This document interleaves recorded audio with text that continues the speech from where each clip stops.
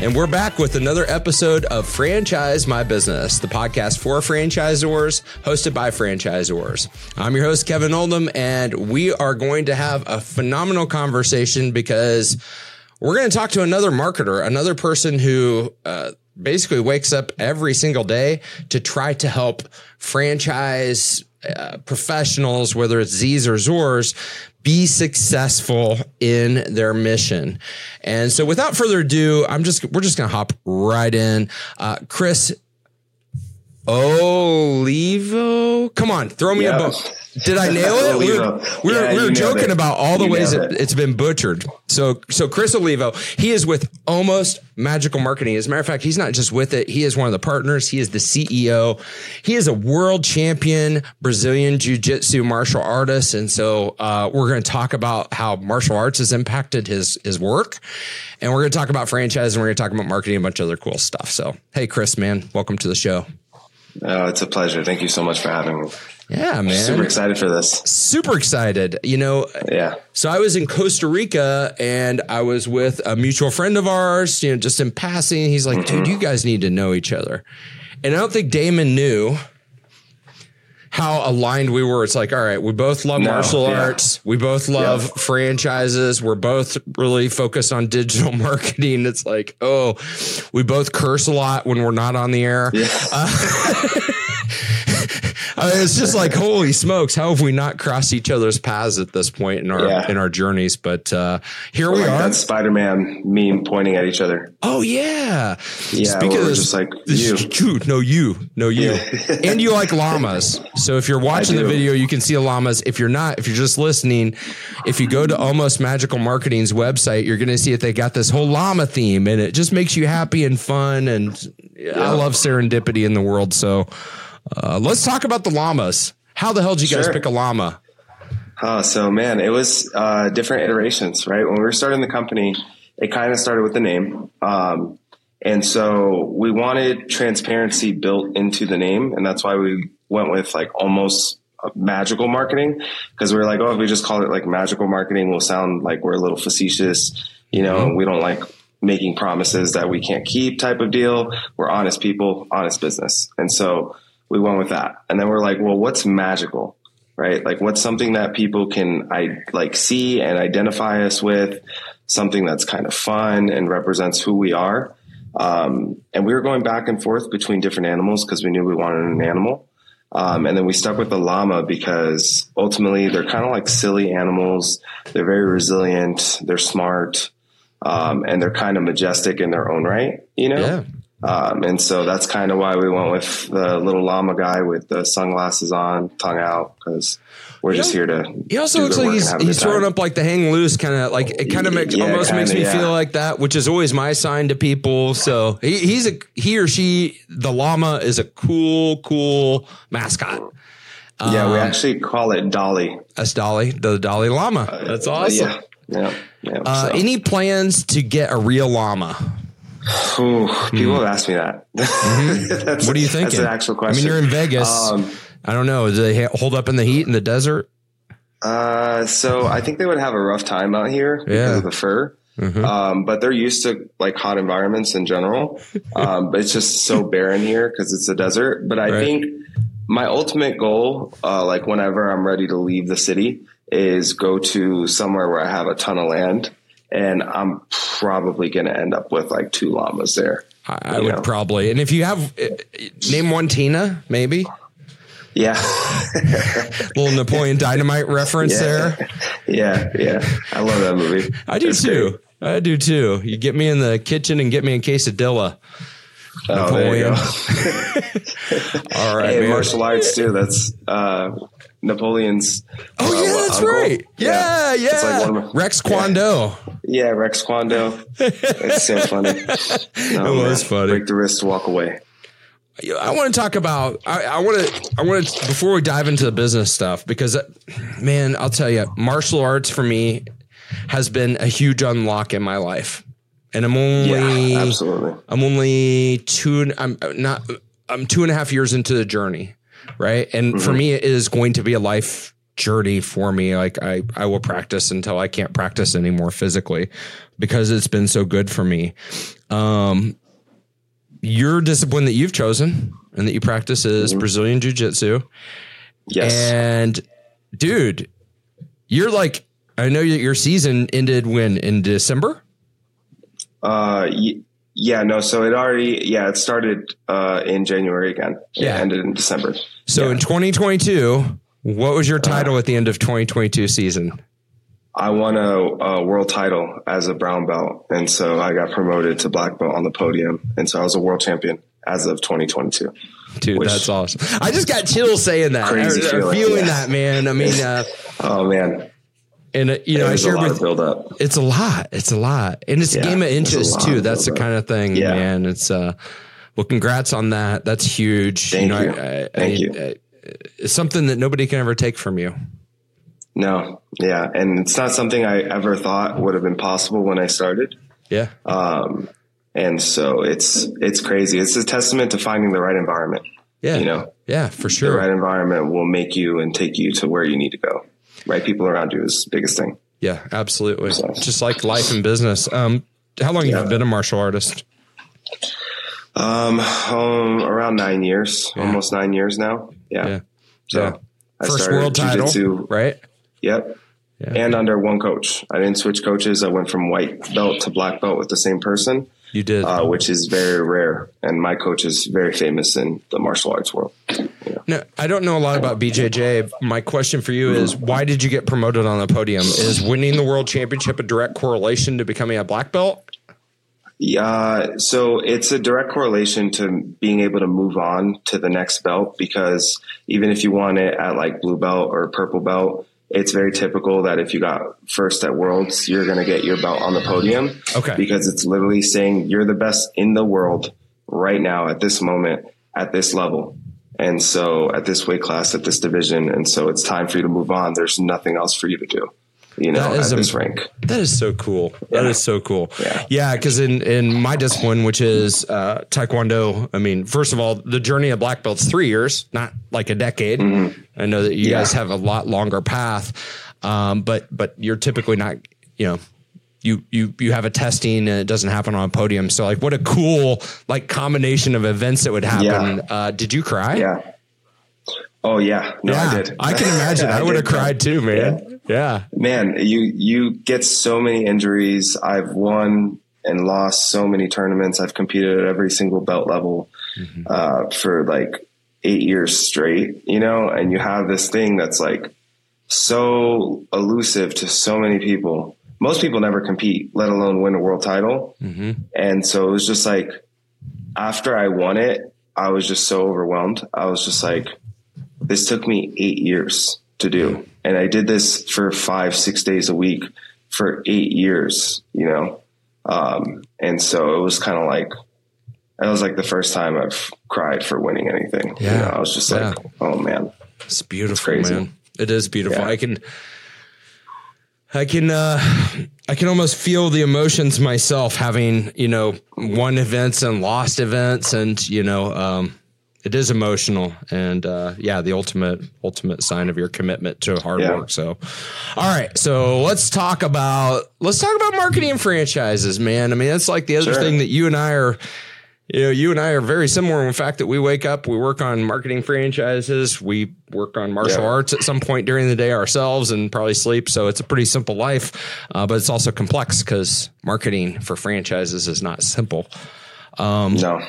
I want to hear about your business journey, man. So, like, let's talk about how long Almost Magical Marketing's been around. I know you've got a partner.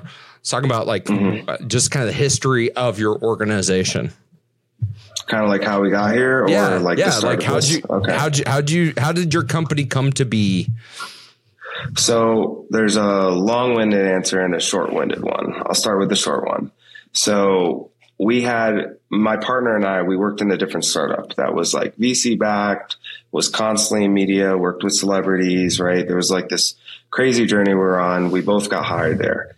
And so her and I worked together very, very well. And while I was there, I started new brands. I sold to big distributors, big box companies, and I got all this experience doing marketing and sales at a very high level.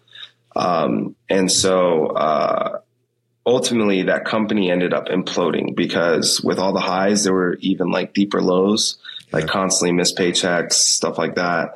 My credit went to crap working there. So it's like, oh, I'm hanging out with Snoop Dogg on one night. Meanwhile, I'm literally not even joking. Ramen, like I'm hanging out with, peanut butter. I'm like, I just was at Snoop Dogg's private compound in LA hanging out with him and his friends. And now I'm at home in this apartment and I'm literally eating peanut butter. And I'm like, it's crazy. So there was like this thing. It just wasn't real, you know? Yeah. And there was a lot of corruption going on at that company. And so ultimately it just crossed like ethical lines with us and we just had to leave. And so we had planned on starting a business, once we exited, because we were supposed to exit and drive off in Ferraris and all this stuff. And there was this whole like promise that was told to us, which is why we stayed so long, and none of that happened. So we're like, oh, well, do you want to start a business now with zero money and, you know, no other options? And so my partner was like, screw it. Let's do it. Let's figure it out. And so we started this, and we're going on 5 years now. And, we've been growing year over year. Everything's been great. I can't complain at all. We have a fantastic team. We work with a ton of clients. And so that's kind of how we got into this space, is we left that kind of the toxicity we were in, had to start all over again, burn everything to the ground to build it back up. And, we did it with honesty. You know, and that's carried us really, really far, is literally just being good people and just being honest people. So, and doing good work, obviously. So, there's a lot to be said about integrity and being honest. And, sometimes it's hard. Yeah. As a matter of fact, most of the time it's hard because there's so many ways that you can take a shortcut in business. 100%. And really nobody's watching besides yourself, you know? No, you can get away with a lot, man. Right. And so, I mean, it's like, hey, building the environment of integrity, of honesty. I mean, I like to think that that's also what we've done in our organizations as well. You know, I think when you're in a scenario and you leave it and you have this opportunity to create the exact work environment that you want to also attract the type of people that you want to work with. And that's a pretty 100%. Cool opportunity that not a lot of people get. You know, you really only get that at the beginning of a new venture. I mean, you can reinvent throughout the process, but really just architect that vision and saying, hey, like, what's a crazy cool environment that we want to come to work at every day? Design intentionally. It's building like a structure. It's building like almost a mini society in how things operate. Yeah, and, it is. You know, if you do it the right way, you know, you do good things ultimately. You grow. I think I'm willing to bet, and I don't have like data to back this up, but I'm willing to bet that if you are more corrupt, you can grow much faster. Oh yeah. You know, than doing it the honest way. Yes. But it's going to blow up in your face one day because, you know, it won't last. No. And, you know, frankly, I see that stuff. I mean, kind of the way I see it, we're in Kansas City and I get the Kansas City Business Journal email twice a day, morning brief and evening. And I just like to know what's happening in my local business community because I love my community. And I will see people taking shortcuts all the time. And you know what those shortcuts are? They result in prison sentences of embezzlement or fraud or all these things. And I'm like, man, you just didn't act with integrity. You know? Yeah. You didn't act with integrity. You tried to take a shortcut. You didn't do the work. You tried to take stuff that wasn't yours, maybe. And then, you always get caught. I mean, you do. I think you can do a lot of stuff without people watching, but guess what? There's always a trail, man. Yeah. It's like you're eventually the universe is going to correct you. Absolutely. You know? It's 100%. going to. It's 100% going to. I'm just amazed at the lack of moral compass some people have. Because like me, I feel things deeply. And so like, if I feel like I did something wrong, like I think about it, you know, I reflect on it. I don't understand people that just like constantly do these kind of things and ultimately they sleep peaceful at night. I'm like, dude, you're built different. Like, Cause I had a crazy gut check on this topic, and it was a small thing, but I was really proud of myself. I was at a water park with my family in Branson, Missouri this past weekend. And, it's a tourist trap place. Everything's overpriced. Food, water, all that stuff's like super overpriced. And I went to the concession stand and I got like a couple beverages and, I think like a pretzel or something for my kids. And dude rang up the ticket. It was still expensive. It was like in the teens. But I knew that like 50% of it still wasn't there. I think it was like in the teens for the 2 bottles of water. Like I think they're like $6 a piece or something. And mentally I'm like, dude, this is like 50 cents to $2 worth of stuff. They're going to charge me $30 for it. I could just walk away right now. Or I could point out the fact that I don't feel like they charge me for either the pretzel or the waters. And I pointed out and I said to the guy, I said, hey, this is really messed up because I don't like overpaying for stuff, but I don't feel like you charged me for everything. And he's like, no, you're right. I didn't. And I'm like, well, as much as I don't want to overpay for this crap, please hit my card. And my kids weren't even there. It was just me. And but I did pause for a second. I'm like, all right, what should I do here? Because I feel like I've been taken advantage of the day before by the same theme park owned by them. And I'm like, oh man, but it's the right thing to do. It's integrity. I can sleep good at night. And so those are the moments that really matter, in my opinion. Yeah. Sleeping good is better than money. Yeah. Like and your moral compass, right? Because if you make a move there, where else will you make one?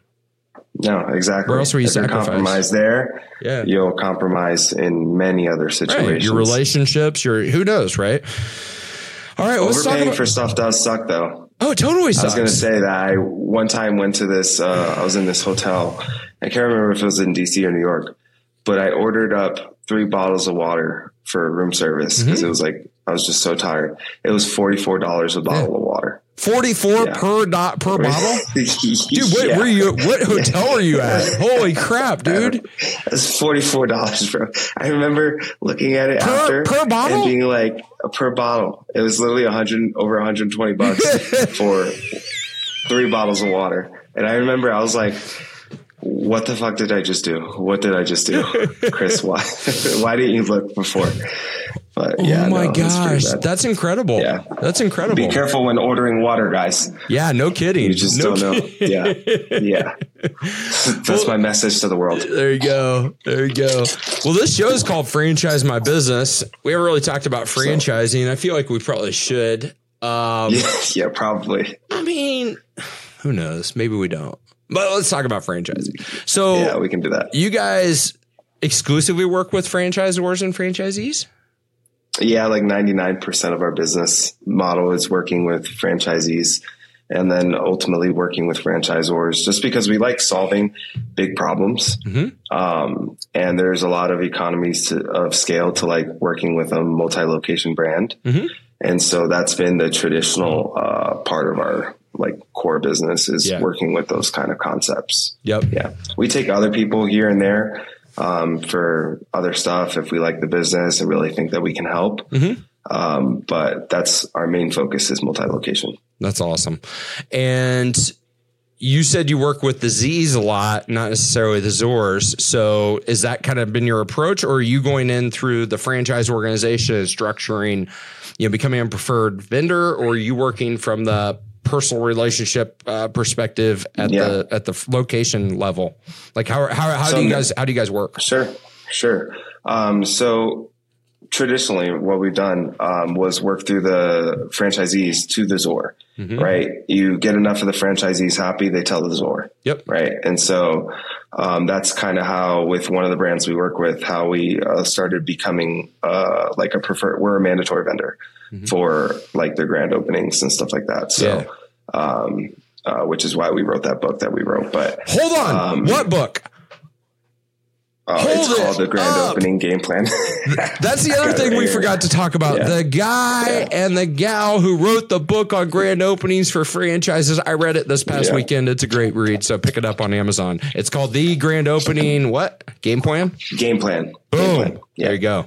Just kind of like a step-by-step approach to opening a brand new business, mostly for brick and mortar, but you can apply it to online too. For sure.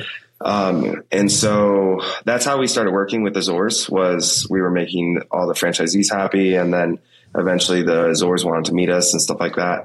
We're at the point now where we're more so approaching the Azores because we've kind of built that network a little bit better. And so, I mean, we don't mind if we're going through a Z. Ultimately, we're looking to solve big problems. And so our goal is to work at the top level and say, hey, you know, you have all these marketing issues, just like any other brand does. We can solve this one, you know, kind of deal. And so, that's kind of how we work now. Yeah, no, I love it. And that's the same thing, you know, that I've loved about the industry. It's like, hey, you can, say you go do some great work for, you know, franchise location. A lot of that work is replicable. It's got to be changed and whatnot, but you know, it's replicable across the entire system. And that's where some of the economies of scale come in for us as marketers, which is a highly human and complex type of business. You know, digital marketing today is just complex as it can ever be. Right. And it's not getting more simple. So, that's awesome, man. And, when you guys you get to run the grand openings, you're like a mandatory vendor to help with grand openings with one of your systems. How many of those are you guys running in a year? Over 100. That's awesome. Yeah. Yeah. So like one every 3 days. Quite a bit. Yeah. Yeah, quite a bit. Multiple ones each month. There's some slow periods. Like it depends on the business type too. Like certain businesses, they don't want to open up like fourth quarter, you know, because they don't make any money fourth quarter. So it depends a little bit on the fluctuation, but there's quite a bit. We've done a lot. So you have. What do you think so one of the things I've noticed on franchising, particularly because I see a lot of franchise applications come through for my franchise system for Azores that we've partnered with.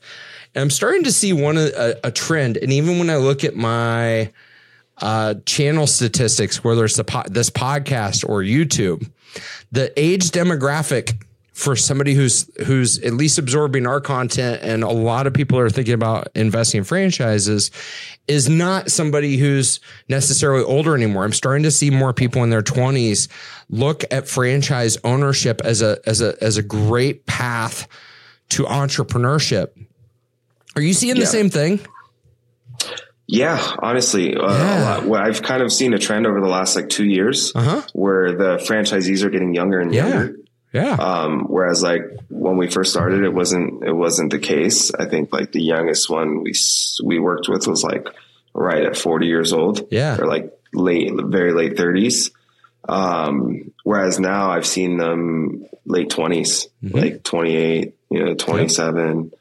But it makes sense though, because like at the end of the day, we're in our own way. If you own a business, we're all kind of doing the same thing, unless you're carving out a brand new industry. We're all operating models that already exist. You know what I mean? And so we're just operating them in our own way, serving a specific kind of customer with a specific kind of solution. But ultimately it's not like your business, my business, the smoothie place down the road, a restaurant's a restaurant, right? And there's so many different concepts out there and so many models that are proven that franchises ultimately are the ones who have everything documented. And have everything outlined, like that's we why might be running the same model. Exactly. They've already got a proven model. And if you're going to start a business, unless you're the next big thing, unless you're going to invent the next blockchain or be the next big breakthrough in AI, like you're going to go with a proven model. That's just as it makes sense not to. So. Yeah. And particularly, franchises are smart. Yeah, they are. And, those other things, cause I've been it's kind of weird throughout my career. Like I started not career, but let's just say over the past decade, I was doing investing in early stage startups through a business incubator and accelerator here in Kansas City called Beta Blocks. I loved my my companies that I would help, throughout their 6-month, as they come in as a cohort throughout their 6-month curriculum. The thing I didn't like was the fact that everything was new. Everything was new. Like they were all early stage trying to figure it out to get ready for demo day to pitch investors. Now, what I really like, my favorite business on planet Earth right now, and they're really hard to identify, is and I always use the example of a baker, the cookie baker, just as a prototypical business owner. When the baker looks around and says, hey, I've got an amazing bakery. People love my stuff. And instead of opening up another location, I think I'm just going to replicate this bad boy and share it with the world, other entrepreneurs. Yeah. And that entrepreneur has already done the hard work and proven their business model. And so they're not in the startup phase. They're committed. And they're like, all right, not only am I committed, but I'm willing to sign up for a startup venture on top of my existing business, because the franchise is a startup and it's a new business legally and all sorts of things. Particularly mentally more than anything. But I like that journey. I like that startup journey. I like the emerging franchise, startup franchise space, because there's that all of that energy and all of that work. It's kind of like when you or I got our first podiums, right? It's like, hey, you've been training, you've been doing all this stuff. And then all of a sudden you get this third party validation that your work paid off and it was noticed by somebody. And when you sell your first franchise, it's like, oh my gosh, we built something somebody else wants. Yeah. Yeah. No, literally. It's pretty cool. Like, that's really dope. Like, that's probably one of the coolest things you could ever do is build something that another business system that another entrepreneur would want. Yeah. Think about it. You're sharing a piece of the pie with someone. Ultimately, you're like, hey, I built this thing. I know it works. Let's go. Take it. Yeah, let's go. Right. Let's ride along together. Get your own success with it. My success is your success at this point. I know. So it's pretty cool. It is. And I think that's the other thing I love about franchises, man. It's like the alignment between Z and Zor and all the Z's together, as long as they're, not in a culture where they think that they're competitive. You get a culture of collaboration and this big team type of thing. So, if you're somebody who's thinking about franchising, know that you're going to have a huge impact on the world. Yeah. By making that decision, are.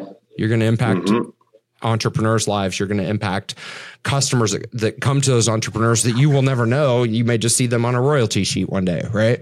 Yeah. And so, it's a fun model. That's a fun model. It is. To operate a business, it comes down to providing value.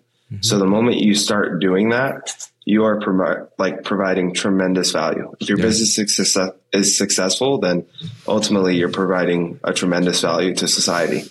Otherwise you wouldn't be successful because people wouldn't want to give you money. Yeah. So I think it's a pretty cool thing to do with your life. Ultimately. I agree. It's running one. So I agree. I agree. Yeah. Huge fan.